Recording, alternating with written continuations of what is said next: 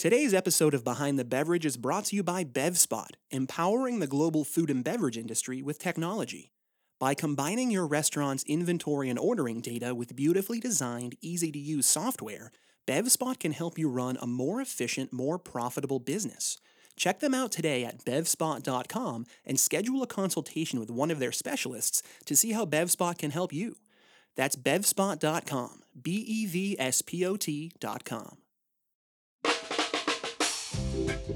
Hey there, everybody, and welcome back to another episode of Behind the Beverage, where every other week we present you with the interesting histories and backstories of just about everything in the world of spirits, wine, beer, and beyond.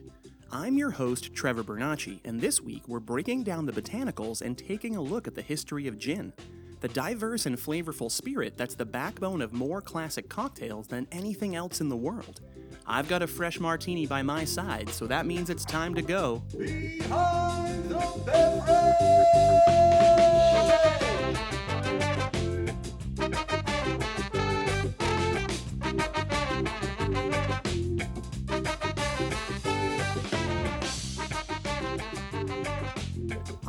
All right, so how did we get here today with gin? Well, before we go too deep, we first have to understand what gin actually is. So technically, it's any alcoholic spirit that gets its primary flavoring from juniper berries.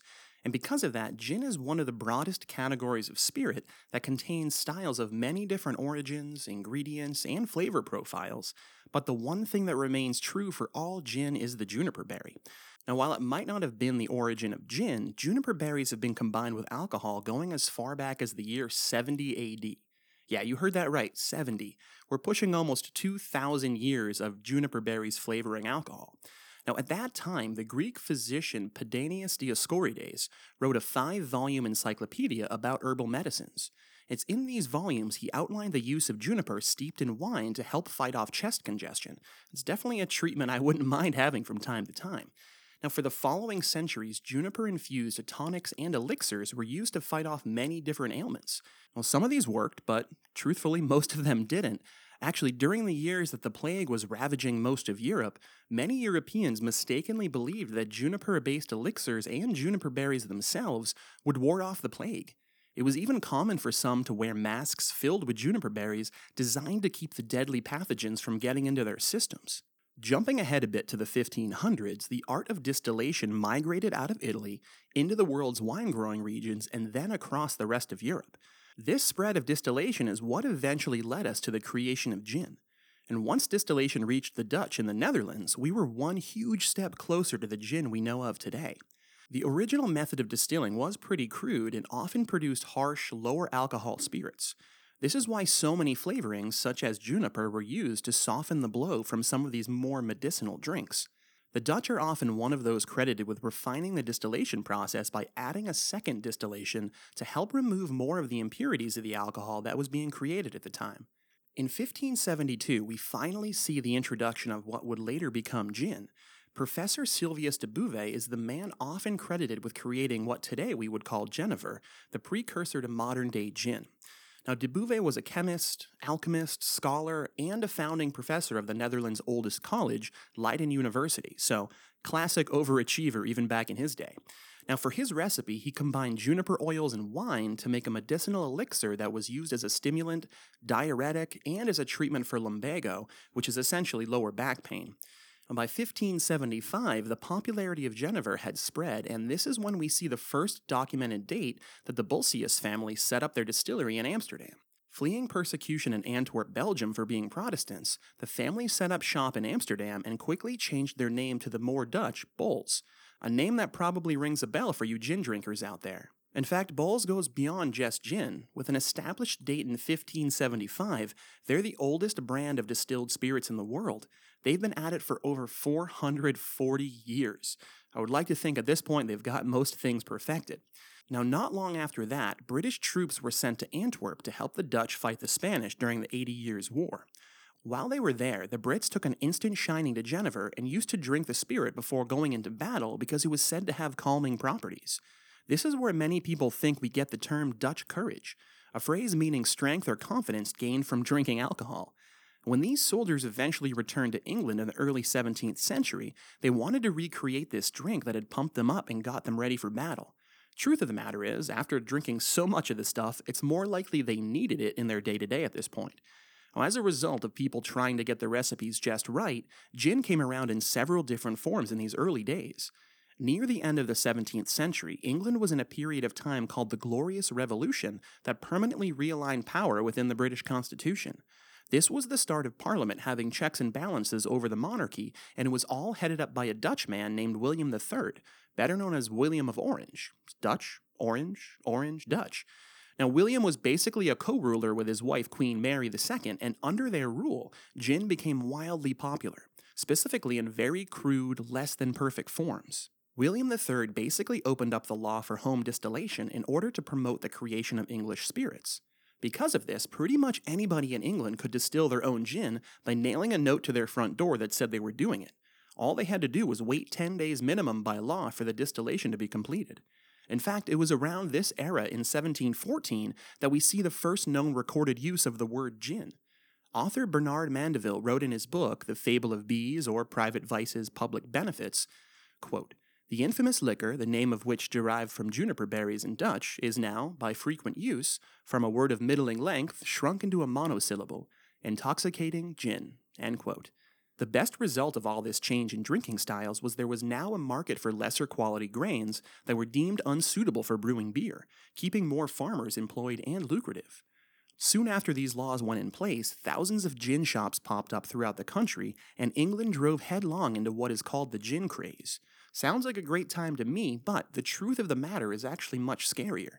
Since gin was relatively inexpensive in comparison to other drinks of the time, gin quickly became the drink of the poor and lower classes. At the time, there were about 15,000 drinking establishments in London alone, and over half of those specialized in gin.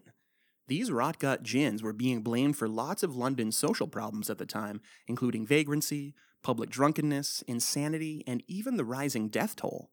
While there's minimal hard evidence to actually prove this, the timing is tied pretty closely to the onset of the gin craze. At the same time, beer continued to keep up its popularity as a healthy beverage because it was much safer to drink than water, and since so much gin was essentially being made in back alleys and bathtubs, much more on the level. The negative reputation that gin received in these days still pops up in the English language from time to time, too.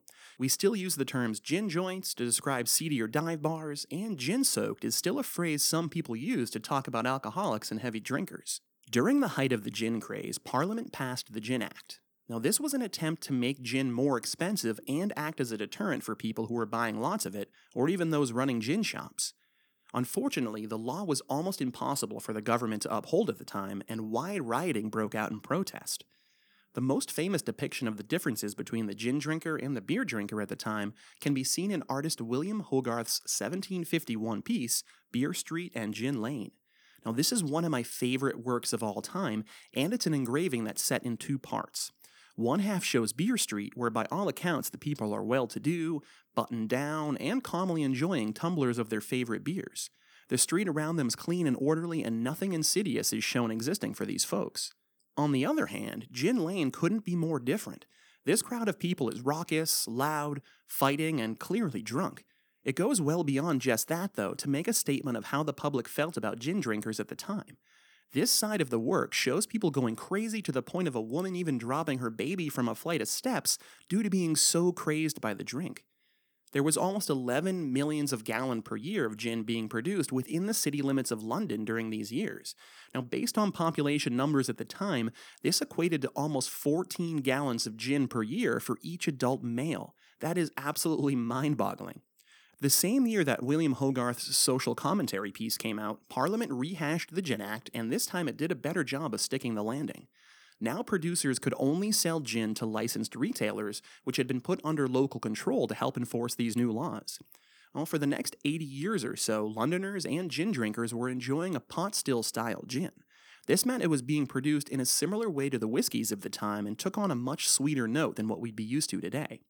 By the time 1832 came around, the invention of the column still had arrived. This new method made distilling neutral grain spirits more practical and harbored the creation of the now ubiquitous London dry style of gin in the latter half of the 19th century. The London Dry style of gin is generally distilled with the addition of citrus, like lemon or orange zest, and then combined with a variety of herbs and spices like anise, angelica root, cinnamon, coriander, and many, many more. In the British colonies, gin was used to mask the bitter flavor of quinine. During these days, consuming quinine was the only effective way to prevent getting malaria. The quinine was dissolved into carbonated water and became what is now known as tonic water. And that's right, the modern gin and tonic originated simply because people didn't like the taste of their medicine, and thank goodness for that. Now, soon after that, the temperance movement sprang up in the early 1830s and opened up many debates on the presence of alcohol in society. As these debates roared on and more reforms came into place, gin itself became more refined in its production process. The spirit actually became much more subtle and delicate, closer to how we enjoy it today. Because of this, gin finally began its rise into high society and really shined during the 1920s, which was the world's first cocktail age. And during that wonderful, brilliant time in American history known as Prohibition, gin seemingly reverted to its old days. It seemed like everyone and their mums was distilling bottom-of-the-barrel gin in their own homes, often in bathtubs. And this is where the phrase bathtub gin actually comes from, and it's usually used to describe any homemade spirit that is of much lesser quality. In the years since Prohibition was lifted, the world has seen a resurgence of gin-based cocktails, and it's morphed itself into a multi-billion-dollar industry around the world. In fact, so many of our favorite drinks wouldn't have been invented if it weren't for gin. The martini, gin and tonic, Last Word, Negroni, French 75, I could literally go on for hours like this. And without the invention of Genever by the Dutch and the centuries of refinement by the Brits and other nations, the world could have been a very different place. Now, the world as we know it today is in a pretty tumultuous place, and there's a lot that we can agree on that needs to change. And sometimes change is hard and scary to tackle when it's so much easier just to go along with the status quo. Who knows, though? Maybe all we've needed this whole time to shape things up was just a little touch of Dutch courage. And that's how we got to where we are today with gin. So much there I didn't know. Even as a gin drinker, I had learned so much researching this episode.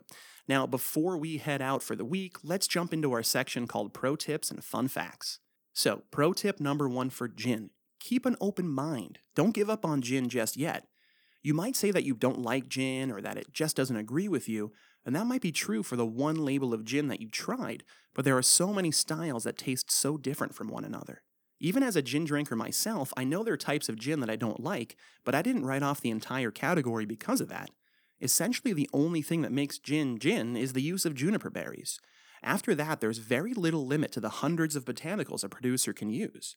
It's important that you find the flavors in gin that you don't like, and then shop around for something that you can enjoy. I'd hate to see you completely shut out one of the most versatile spirits out there just because of one bad gin and tonic. Pro tip number 2. A martini is always made with gin. If you're going out to order a drink and you say you want a martini, you're actually ordering gin. It's often lost that martinis aren't really a category of cocktail, but rather a specific cocktail recipe. Now, most bartenders worth their weight will ask you, but if you don't specify that you're looking for a vodka martini, which honestly is just 3 ounces of chilled vodka, you could end up with a shock when you go to take that first sip. Alright, fun fact number 1 about gin.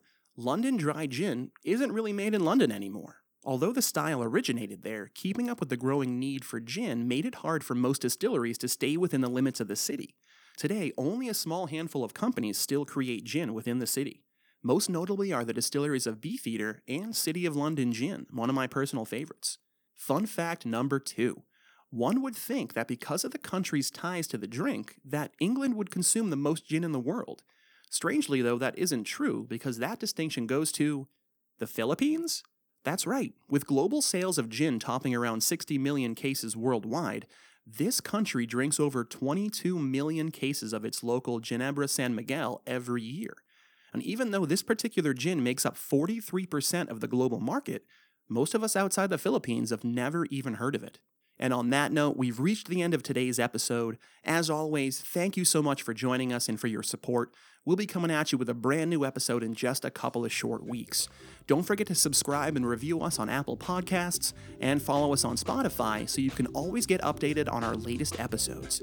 In the meantime, keep those glasses full, have a great week, and we'll see you next time for another episode of Behind the Beverage. Behind the Beverage is brought to you exclusively by BevSpot. Visit them today at bevspot.com to find out how their software can help you run a more efficient, more profitable restaurant. BevSpot, empowering the global food and beverage industry with technology. The Behind the Beverage theme song is written and performed by Ila Moana. Check them out anywhere you stream music. Ila Moana at Spotify, Pandora, or iTunes.